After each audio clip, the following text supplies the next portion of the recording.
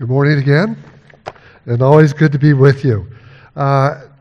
Sometimes you might wonder why guest preachers choose texts that they choose and why they preach what they preach, at least sometimes. And I've gotten in the habit of choosing texts lately that have had a profound significance in my own life. Portions of God's Word that I have found very redemptive, very encouraging, very challenging sometimes. And that's going to be the case today. With a text in 1 Corinthians chapter 4. We're going to focus really on verses 3 and 4 and 5 a little bit, but I'm going to read all 5 verses just to put this in context for us today. From 1 Corinthians chapter 4, hear now the word of God. This is how one should regard us. This is Paul speaking. As servants of Christ and stewards of the mysteries of God. Moreover, it is required of stewards that they be found trustworthy. But with me, it is a very small thing that I should be judged by you or by any human court. In fact, I do not even judge myself. I am not aware of anything against myself, but I am not thereby acquitted. It is the Lord who judges me.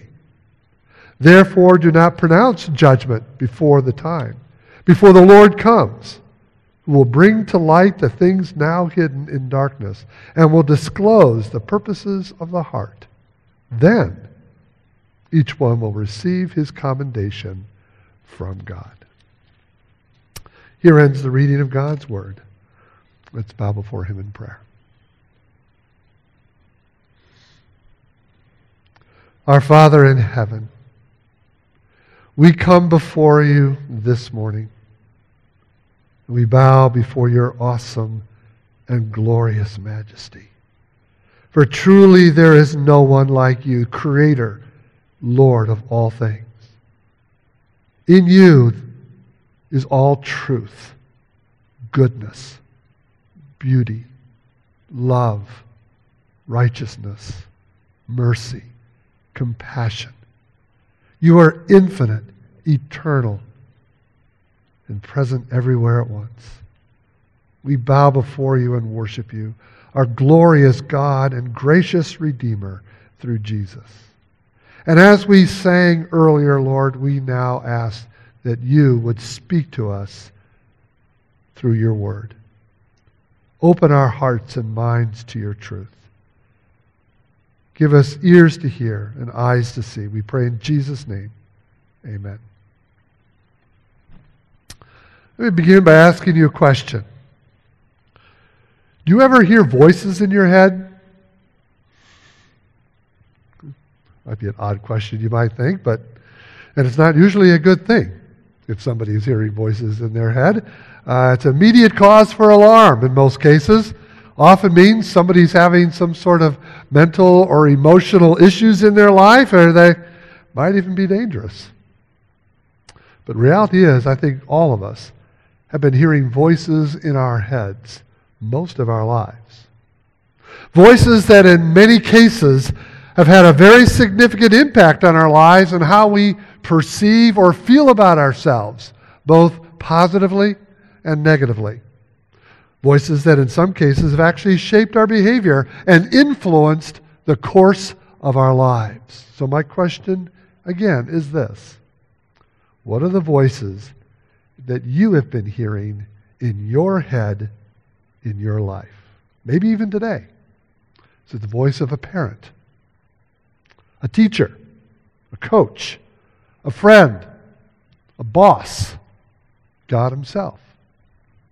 It might be hard for you to think of something, so here are a couple examples that I've heard others share with me. Maybe these will ring a bell. Maybe you can identify with them. Woman told me once in a sort of counseling session, she said, growing up, my mother would tell me every night when she tucked me into bed, I love you. You are more precious to me than life itself. I am so proud of you. She went on to say, I can't tell you what those words have meant to me all my life. Knowing that I was loved so deeply and unconditionally. And she attributed those words of her mother. They were the words that she would echo in her head, that she felt loved, she felt valued. It gave her confidence and self-esteem and helped her through so many hard times. But contrast it with this. Maybe you've heard these words. You'll never amount to anything. Why can't you do anything right? Why can't you be like your brother or your sister? I don't love you anymore. These are words that can have a devastating effect in our lives. And these are the kinds of voices, positively or negatively, that we have heard and sometimes never go away. And they can bless us or they can haunt us all our lives. In my own life, there are some phrases that rattle around in my cranium. One is from a coach back in high school.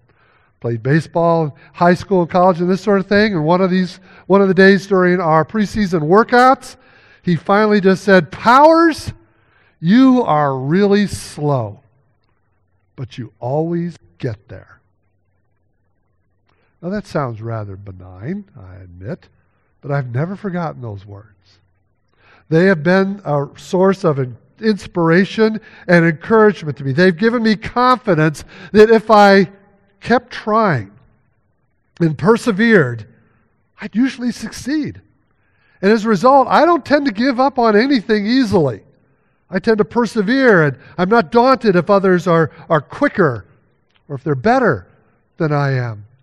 And so, as you might imagine, the story of the tortoise and the hare is one of my favorites. Contrast that with this. Back in high school again, my father. 3 simple words that I continue to hear all these years later. Throw the ball. Throw the ball. Okay. Context is obviously important here. I was a big shot baseball player during high school. We had moved to another town, and so back in our hometown, they kind of set up a scheduled a game with my new high school so I could come back to town. They'd have this big deal, and so we were having this baseball game. I was the starting pitcher for our high school team. And so a lot of people showed up, all of our old friends, all of our family, people from the schools, this sort of thing. It was a big deal. And I was not having a good day at all. Just could not seem to get the ball over the plate, could not throw very hard. My arm hurt like crazy. I was doing the best I could, but apparently I was a great frustration and embarrassment to my dad, who finally just shouted out from the stands, "Throw the ball!" And that stuck with me. They really stung. It went really deep. Deeper than he ever intended, of course. But what I heard then, and what I've heard on other occasions were, "You're disappointing me. You're embarrassing me. And I value you when you make me proud, especially in public." That's what I heard. That's what stuck with me for a long time, and it took a long time to get past it. I felt his love was conditional. It resulted in me being determined much of my life to prove him wrong or to live up to his expectations. Even in ministry, I often found myself trying to prove myself in his eyes, to live up to those expectations, to make him proud. Failure was not an option. And when it happened, it felt catastrophic and humiliating. So I ask you again, what are the voices that you've heard or are still hearing that have had an impact on you, positively or negatively, maybe even helped shape your life? Keep in mind, some of these voices are what I call social voices. It's what we hear from society, even through social media, which can include bullying from peers, online, in person, whatever. You know, if you look at history and society, very often message was sent that if you were poor, for example, society looked down on you as a lesser person. They would label you as lazy, worthless, and irresponsible. And more often than not, you would live up to that expectation. Go back, and if you're Irish, maybe some of you are Irish. If you were branded in all sorts of literature years ago as violent and unruly, quick-tempered. More often than not, you lived up to that. If you're black, then you're bad. That's the message that was sent through society. Do any of you remember, maybe some of you do, what was called the doll experiment years ago? It's been repeated many, many times, actually, but it was actually done way back in the 60s initially. And what this experiment was is that they brought these small children, maybe 4 or 5 years old, into a room, and they sit them at a table, and then on the table they would give them a black doll and a white doll. And then they just asked these children a couple simple questions. Which doll is the good doll? 9 times out of 10, the child would point to the white doll, even if the child was black. Which doll is the pretty doll? Even though these children were black, they pointed to the white doll. Which doll do you want to be your friend? Almost overwhelmingly, they pointed to the white doll. And this experiment, like I said, has been repeated over and over again. You can still get YouTube videos of these. But the point is, these are the kinds of voices we hear. And to countermand them, we start hearing other voices. And so out of the 60s, we began to hear, black is beautiful. And that has continued to resonate as a counter voice to this whole idea that black is bad, which was the message being sent so often. These are the voices we hear in our heads, positively or negatively. And it can all be actually a part of the spiritual warfare that goes on in our lives. Something that most of us don't think about very much, or let alone notice. But one of the meanings of the word devil or Satan is adversary or accuser. And he's described in the Bible as the accuser of the brethren. He accuses us before the throne of God, but he accuses us in the whispers in your ear. Don't you remember when you did that? Don't you remember when you said that? Oh, shame on you. You consider yourself a follower of Jesus? I don't think so. Or what were you thinking when you did that? Or any number of these kinds of things. I can't believe you said that. I can't believe you call yourself a Christian. You can't show your face in public anymore, let alone go to church. These are the kinds of things that we hear, and Satan is more than happy to dredge up these things from our past and to give these voices in our heads a real power to us. My point, again, is this. These voices are a much bigger part of our lives than maybe most of us realize, and something that is actually addressed in the Scriptures. And one of these places is 1 Corinthians chapter 4. Let me read just a couple of those verses again. Verse 3. But with me, Paul says, it is a very small thing that I should be judged by you or by any human court. In fact, I don't even judge myself. I am not aware of anything against myself, but I am not thereby acquitted. It is the Lord who judges me.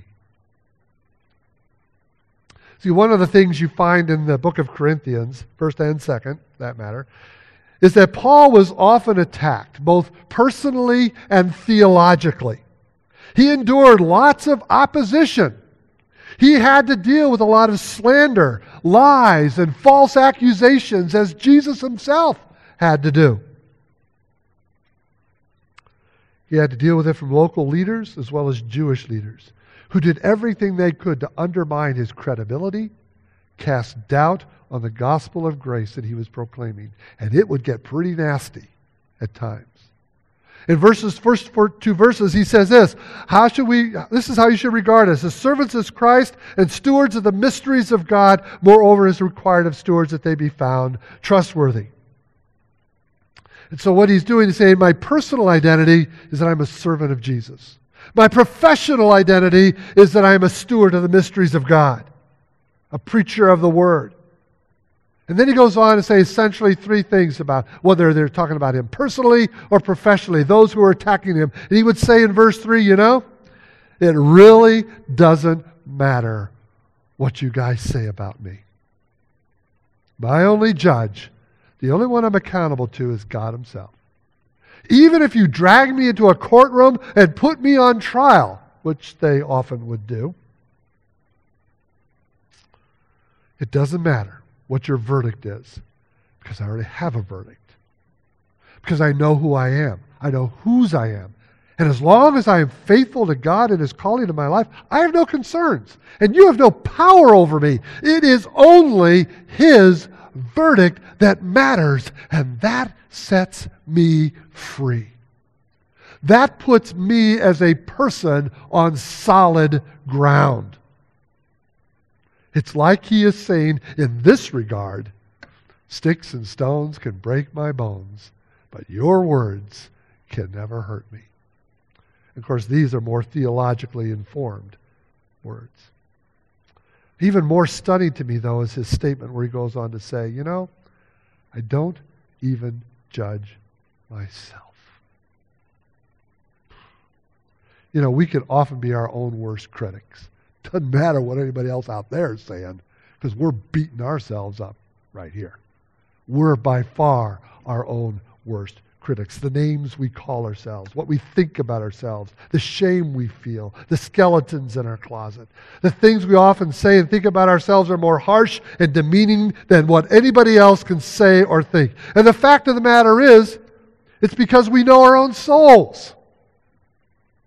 We know more than anybody else how selfish, corrupt, perverse, and angry, and bitter, and foolish, and unbelieving, and doubting we really can be at times. There's a lot of shame and guilt there. Nobody's got to pile on anything else, because I got plenty to go around for myself. As a matter of fact, if we're really honest about things, when somebody criticizes us, instead of defending ourselves, our response really could be, you really have no idea how bad I really am. Your criticism is not only valid, it's a whole lot worse than you realize. You're only scratching the surface. If you only knew. There'd be a temptation to that, and there's truth to that. But Paul says, I'm not even worried about what I judge myself. The reality is, we can have a very delusional, inaccurate, defective assessment of ourselves. So Paul says, I don't even trust what I do. My only judge is Christ. And he's saying all this not in some sort of defiant, in-your-face sort of response to his critics. He's just saying, I know who I am. I know who I belong to. The verdict has already been rendered in Christ. And I'm on solid ground here. And therefore, I can stand whatever you've got, or I myself would dish out. And so what is that verdict in God's courtroom? Paul's confidence in ours, if we're believers in Jesus, his ability to stand before anyone else's voices, including his own, is that he hears the voice of Jesus saying to him, in essence, this: You are my beloved Son, in whom I am well pleased. I love you, and you are mine, and nothing will ever be able to separate you from my love. You are saved by my grace. You are clothed in my righteousness. And my opinion is now the only one that matters for you. Abide in my love. I believe that is a very accurate and personal description of the gospel. This, of course, is similar to the voice that Jesus heard when he began his earthly ministry, and heard it several other times, like at the Transfiguration and other points, where it was like God in his humanness, as he submitted himself to the human condition, as he started out in ministry, God says, let's get this straight right from the get-go. You are my beloved Son, and you I am well pleased. And he reminded Jesus of that along the way. Because Jesus had put himself in such a vulnerable position, such a weak condition, even as the divine Savior. And this would be the voice he heard until he went to Calvary, and he could no longer hear that voice, and he cried out instead, my God, why have you forsaken me? I can't hear your voice anymore. That's because at the cross, Jesus took upon himself Paul's and our sins. He died in our place. He took the judgment and wrath that we did deserve so that instead we might be forgiven, that we might have eternal life, that we might be made a child of God, and that we might now hear forever, you and me, you are my beloved son. You are my beloved daughter, and in you I am well pleased. That's the voice he wants you to hear. This is similar to what Paul says in Romans and Galatians, that once we're Christians, God sends the Spirit of His Son into our hearts, crying, Abba, Father. We are His. He wants us to know it. He doesn't want us just to know it theologically. He doesn't want us to just know it intellectually. He wants us to know it personally and experientially. That's why the Spirit comes into our hearts and He cries to our souls, Abba, Father, and we echo back, we're told, with Abba, Father. This is the voice. Yeah, we have lots of reasons to feel bad about ourselves if we're honest. A lot of skeletons in our closets. We've all said, done, and thought some pretty terrible things. Paul's right up there. We really are worthy of our critics. We're worthy of Satan's accusations, if you want to get honest. But some don't really know what to do with it. Some just try to pass it off. And we come up with things like, well, nobody's perfect. We all make mistakes. To err is human and all this. But these are nothing more than fig leaves that we are trying to sew onto ourselves to cover our embarrassments, to cover our nakedness. And they are so inadequate. But we do it because we have anywhere else to go apart from the gospel. Some try to make excuses. I had a bad upbringing. I had negative influences. He or she deserved what I did or said to them. Whatever. It's the same thing that Adam tried to do. When God confronted him and he said, well, it was the woman.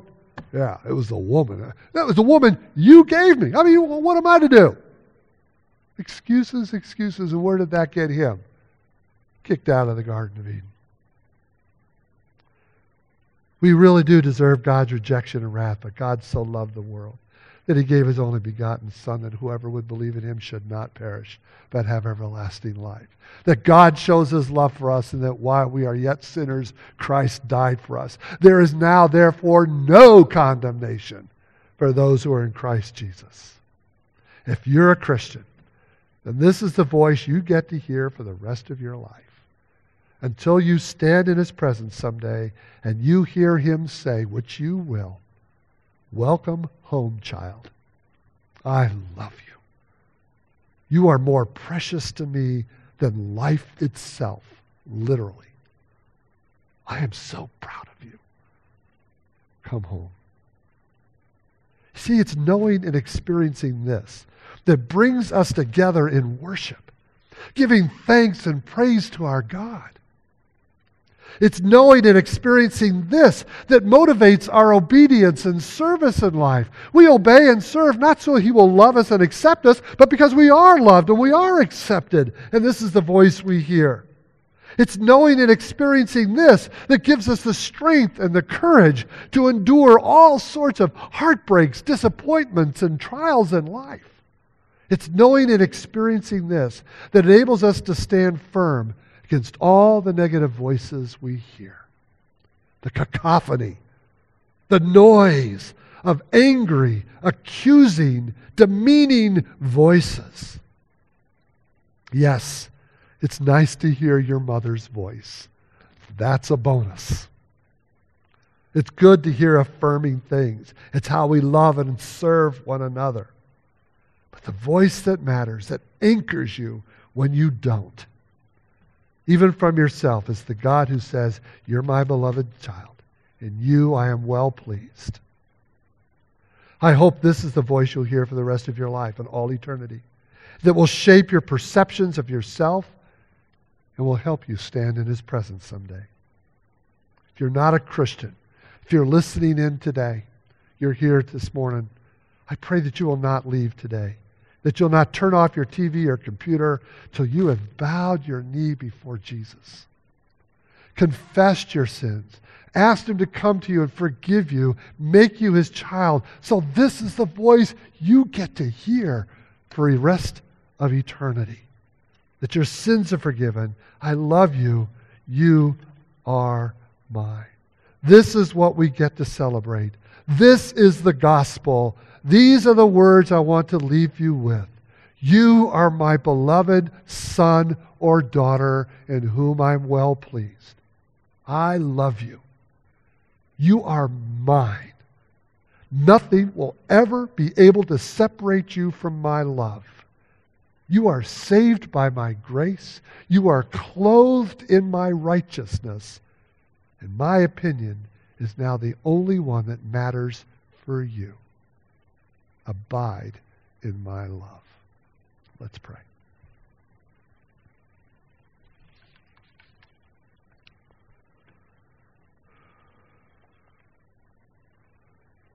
Oh, Father, for so many of us, life has been at times so very hard because of the things we have heard, the things we've seen, the things we've done.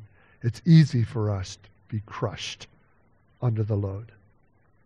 But let us hear your voice calling to us, your loving, gracious, redemptive voice.